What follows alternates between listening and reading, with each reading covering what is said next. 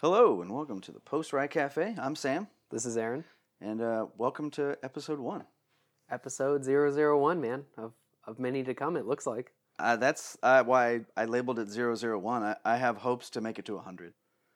That's a high hope. I mean, and then up to 999 at least, we'll see after that. Yeah, I thought maybe getting 0001 was a little bit optimistic and aggressive. But I felt like if we were recording a weekly show, that's 2 years. I think that's a reasonable number to go for. Yeah, I mean, and after 2 years, I can hopefully kill this off if it's not going anywhere. That's true. Or if it fails, you can just make fun of me forever.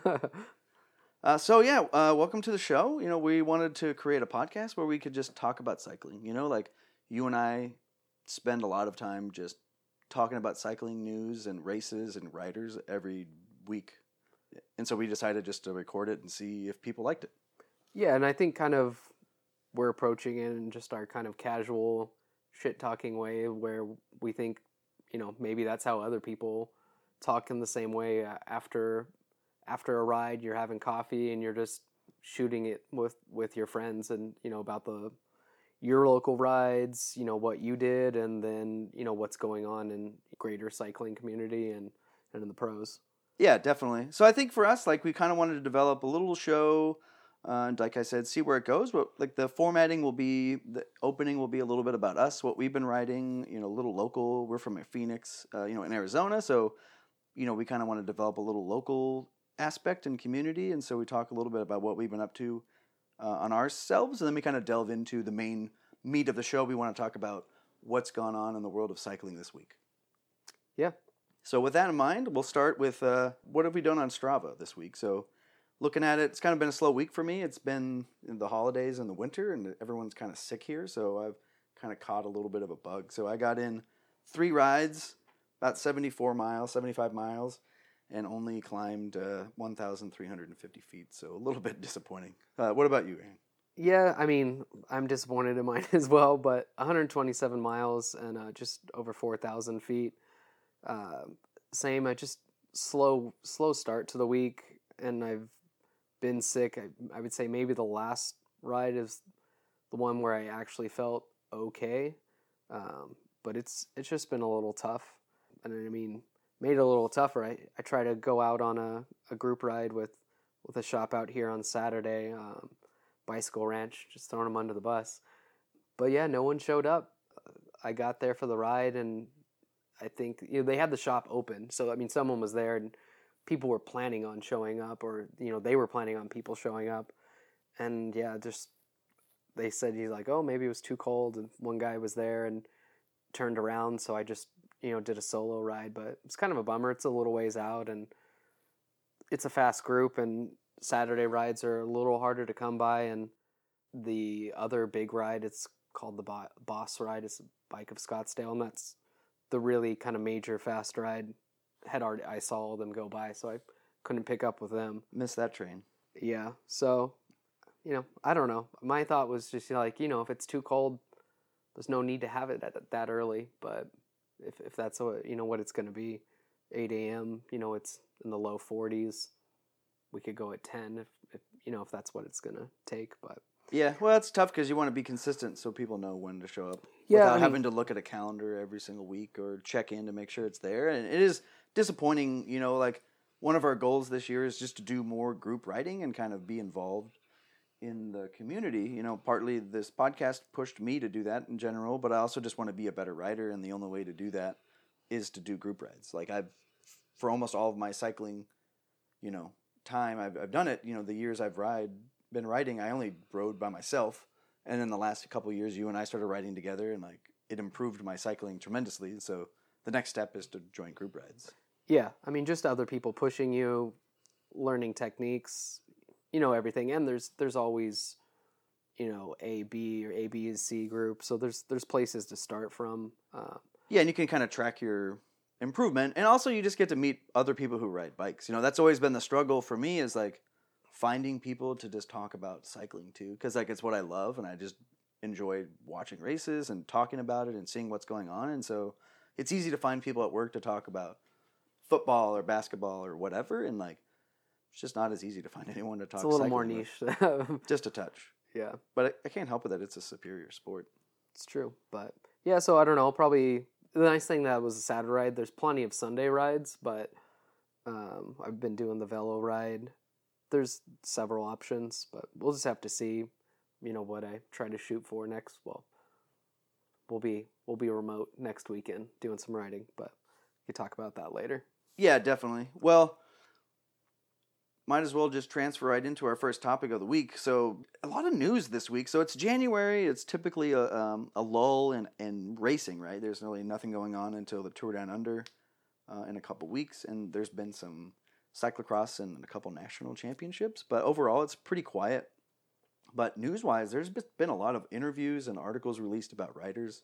So, it's actually been pretty busy. So, I want to start with Jarn Ries taking over as team manager of NTT, and they've kind of, him and his Team Virtu, I believe, purchased a 1/3 stake in that team, so now they're going to be known as NTT-Virtu, and just kind of the impact of having him back as a team manager. I personally, I kind of like this news.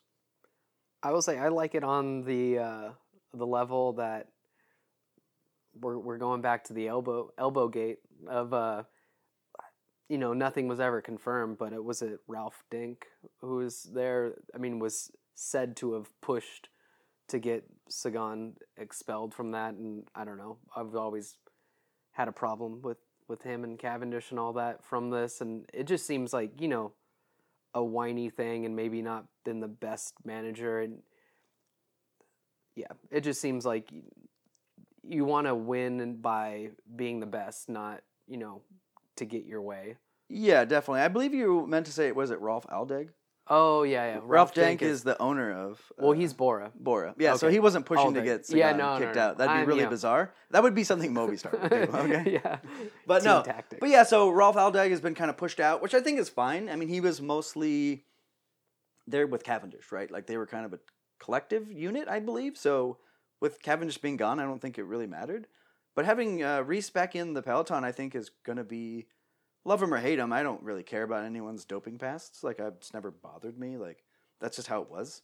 And, like, it's gotten a lot cleaner, and there's more testing, and, like, it's obnoxious when people tell me that aren't into cycling that it's dirty sport. And I'm like, dude, they get tested more than everybody. Like, in the NFL, they just get steroid shots at halftime, Well, that's the difference, is they're getting tested, so they're getting caught. Like, other people just aren't getting tested. Exactly. So, but nonetheless, like, he's had a good career, yada, yada. But I think as a team manager, he's undisputed. I mean, he has a lot of success. I think he has good tactics. And what I'm actually most interested in is, obviously Campenerts is on that team, and he's young, and, he has the idea of wanting to be a stage racer. So having someone of his caliber to manage him is phenomenal. And I also like his tactics, when it comes to Grand Tours. And a lot of people can speculate, myself included, about how boring some Grand Tours can be tactically because of Team Sky, now Team Ineos, like, kind of creating this data-driven, racing style, and you don't have as many attacks that you had with, like, Contador or,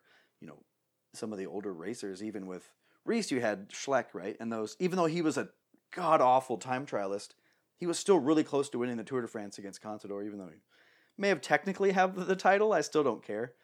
Contador won that Tour, even with Chaingate, which was a little bit lame. But, like, my point being is I'm hopeful that there's going to be some really good tactic change, maybe a little more aggressive riding when the necessity calls for it.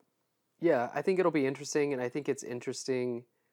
It's a good time for it, I think, because that team is not just, with a name change, but I think it's turning around quite a bit of seeing what kind of team they're going to become with, Cavendish had been their main guy for quite a while, and so they were relying on him, and nothing much came of it, and I feel like maybe they could have been putting other resources into different riders, and so I think right now is the time to rebuild and become whatever team you want to become, and with a good manager in there, I think this could turn around really well. Oh, so, yeah, that it actually makes them exciting, right? Like, so, Dimension Data, or now they're known NTT this season, now NTT Virtu, like, they're kind of the laughing stock. They're almost like the Cofidis of World Tour teams, right? Like, they just don't do anything. And like, sure, they had bad luck with Cavendish. Like, his career has shifted dramatically, and he hasn't acknowledged that. He still thinks he's a world-class sprinter, and until he proves otherwise, I can't put him in that same page. But Dimension Data started as like a South African team, and they kind of brought in him to bring in some cachet and name recognition, and like they built their whole team around him, and he's a very warping person, right? Which understandably so. He had a huge career in sprinting, so they warped their whole team around him. And now with him gone, you're right. I think they can. It's a chance for them to start fresh, and with one of the best managers in the peloton, I think they have a really good shot at it.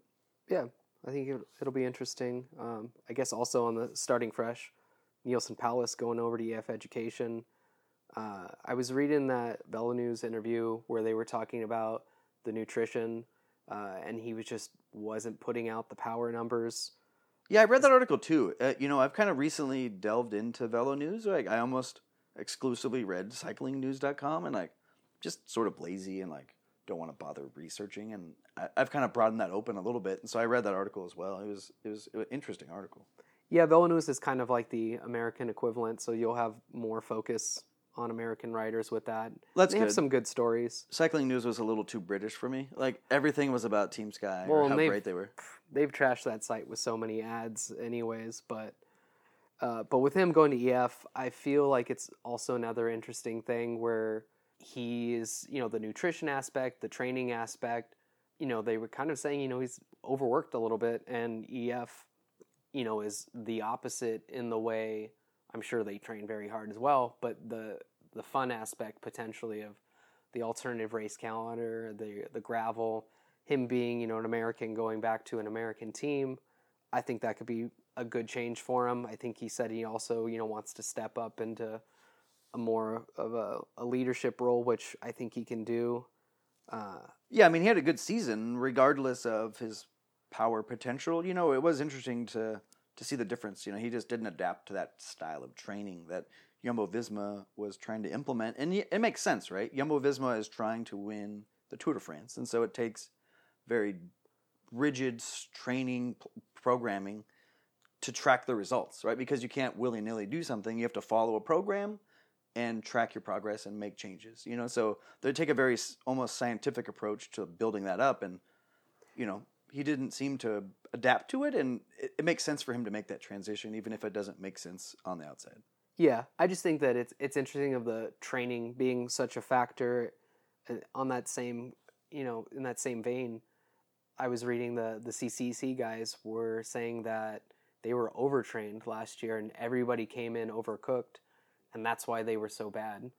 And it's just interesting, how much training can do those winter blocks, that these guys go out and do, and it's why, some guys are like, oh, I'm going to race cyclocross through the season, and that's actually a better lead up, and maybe it's, same, just the fun factor. I went out on Friday and just did a, mountain gravel ride of just like, I don't want to just sit there every day and do the same routes and just, look at what speed I'm putting out. Yeah. It's not as fun. There's a time and place for it, but maybe just this it doesn't work for everyone. So a little bit of alternative training is kind of good. Yeah. We talk about this a little bit in our soon to come team episode breakdowns, but like EF Education has kind of turned a corner, I think, as a team. For a couple of years they were lost when they lost their sponsorship with, Garmin and everyone else, and then EF stepped in. Like, they were in this transitional period where they kind of just floundered and weren't sure what they were trying to do, and they didn't have a lot of big riders. And now with the resurgence that we've seen in the last few years of American cycling with gravel programs and stuff, EF has really stepped it up to really push American events and like that alternate calendar, as they call it. Like, it's actually been really remarkable. I have to give them credit, as much as I've never liked, Vaughters all that much. Like, he definitely is passionate about American cycling. So there is that boost coming, and there's a lot of up-and-coming riders, obviously, and it's exciting to see. So it'll be interesting to see how EF does and how Nielsen Palace in particular does, switching over to this team. Yeah, and I think just, having that different attitude, different atmosphere, and, how that transfers into a rider's progression and also just their happiness. kind of in the same way, Rohan Dennis was talking about his mental health issues and trying to become a Grand Tour rider, of how rigid that is, and it wasn't working for him. He was saying that he might have an eating disorder and things like that, of just, it doesn't work for everyone. Yeah, no, it was an interesting week for diets, that's for sure, in the Peloton. And, there was that article by Brockovich, right, about having an eating disorder and how there's other people in the Peloton had eating disorders and they don't want to talk about it. And then now we had this story 6 months later or whatever where Rohan Dennis talks about his issues. And, again, it goes back to that training program. The rigidity of being a Grand Tour rider is not for everybody. It's like day in, day every minute of your life has to be about winning the Tour de France. It's that difficult, so your whole life is preparing for this 3-week race. So not everyone has the desire, and it doesn't mean they're a terrible person. It's just not for everybody. And so Rohan Dennis has kind of decided that he doesn't want to do that. And I think that's perfectly reasonable.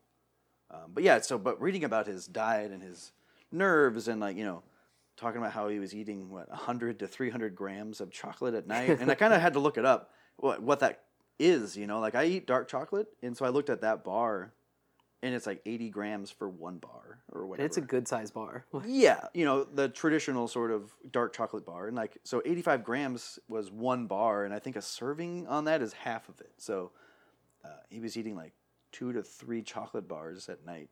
I mean, I'm assuming it's dark chocolate. But it could have just been regular chocolate. But the point is, that's just a lot of chocolate. Yeah, I feel like a serving for me is like a sixth, an eighth, one of those bars. Yeah, one little square. Yeah. Yeah, I've kind of tried to get 2 to 3 little squares a day. I think there's a lot of antioxidants, and I'm into, you and I are both kind of into nutrition and making our own food and cooking and just enjoying that process. So, part of that for me is just I'm just trying to be healthy, in my own way. So eating a little bit of dark chocolate every day, I think, is reasonable. But 3 bars might be a little excessive. Well, I guess, how do you think he's going to do leading the Tour Down Under and being on Ineos now? Well, just in general, I've seen this progression. It's kind of interesting with the start of the season. Maybe it's just coincidence, but it seems like Ineos has pushed this national aspect where Rohan Dennis is leading the Tour Down Under, and then all the Colombians are having an all-Colombian team at the Tour of Colombia, and part of it's just they have a lot of Colombian riders. They have enough of them. But it's still kind of cool that they're kind of sending the, and Chavez and a couple other riders are going, Quintana. So there's kind of, there's this pop-up in nationalism in a sense, and it's always been there in cycling, right? But yeah, I think it'll be a good thing for Rohan Dennis. He had just lost, this week, the time trial.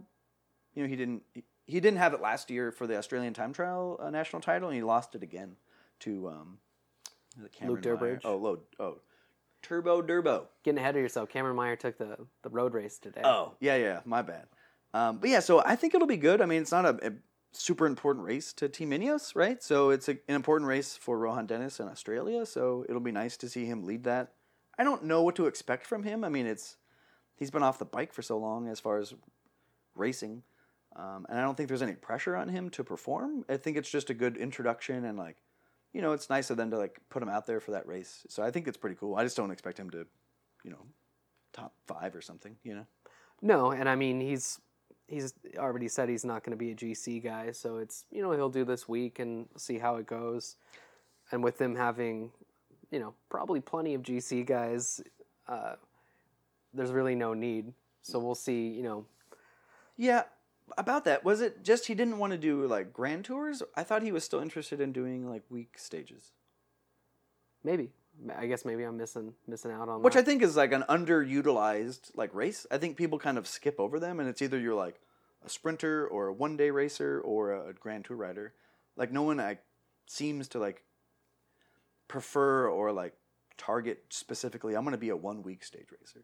Which I think sucks, because I think there's plenty of pride and enjoyment of being one of the best 1-week racers. Well, and we've talked about that as well, where there's some guys that should be a 1-week guy. They can't take it into the 3rd week, and you see the sharp drop off. And it's well, if you would just be a 1-week racer and focus your whole training on that, you would probably do great. And there's a lot of 1-week races, that have good credibility or cachet or whatever. You have Paris-Nice, you have Tour Down Under. You have some of the Mid-East tours and, Tour Poland. And there's just a Yeah. lot. Tour of Utah and California, which, whatever isn't around right now. But there's a lot of really high-quality one-week races that are great. So I think I would like to see that. I guess my hope for cycling in the future is to see more people target week stage races with the same, enthusiasm as like prestige, I guess, as like a Grand Tour. Yeah. But How do you think with Froome coming back, is it going to fit into everyone else at Ineos now? I think the real question is he coming back? Okay. I mean, I feel like they're dramaing that up. I think he's going to be fine. Like, I don't think he's going to come back at the same level. Sure, of course. But I don't think, the way they're saying, he's dropping out of training camps and it's like, he's going to do whatever he wants to do. Like, yeah. It's kind of funny if you read that story. So that story was that he had left a training camp. He got there for 2 days and then he left because he wasn't doing well and it was like a real big setback. And, but if you actually read the article, the training camp was from like 2 months ago or something. Yeah, I mean, that's what I was saying. It's just like a drama, like, let's find a story in this kind of thing.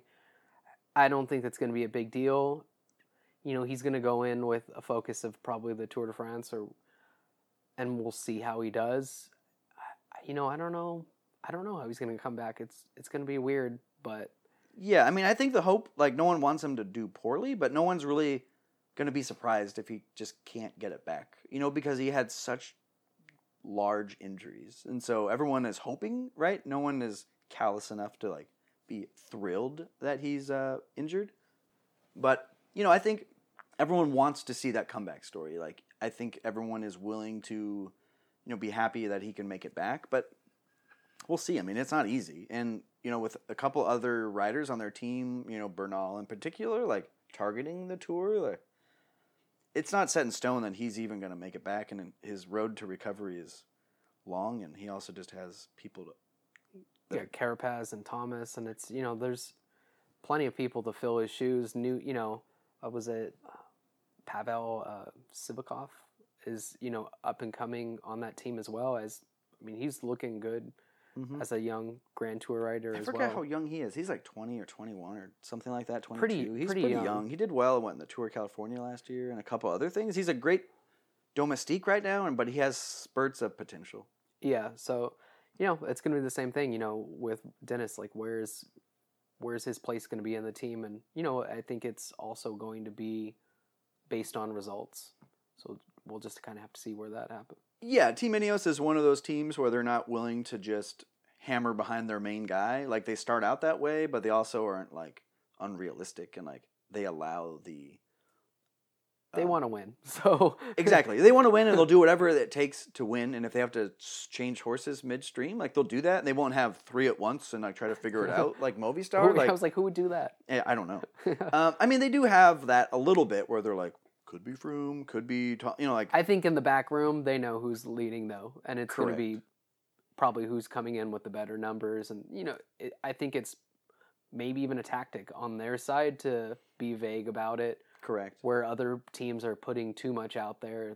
There's no reason for us to tell you. Yeah, I kind of think of Team Ineos as like the Patriots of cycling, where like Bill Belichick is an amazing coach and, he can, but he doesn't put a lot out there. He just puts enough and like he does very little to give away anything. And so, and like maybe they're cheaters. And so Team Ineos is like good tactics, but like maybe they're cheaters, like it's kind of the same thing, but yeah, they're not afraid to switch, and they don't tell you anything. And like they probably always knew Bernal was going to be their rider. And what's the point of telling anybody?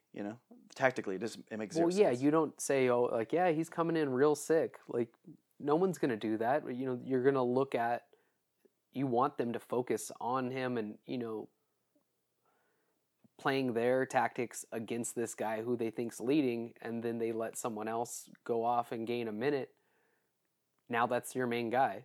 So yeah, exactly. And the other thing is like, if they told people that the truth, what would journalists talk about like at the tour? Because they're just like, they're lazy and they just want to talk about obvious drama, and that's not even there. They try to make it, and Team Sky or Team Ineos doesn't make it easy. Like they just allow you to go do that. Well, yeah, like I said, big news week, but that wraps it up for our first episode here. Welcome, and please join us next week when we talk about next week's news. Racing news. Cycling news. What? Cycling racing news. Well, the Are they Tour racing? Down Under starts like next Sunday or something, so it'll be. Well, yeah. So we'll have maybe racing news. But that first stage isn't even a real stage.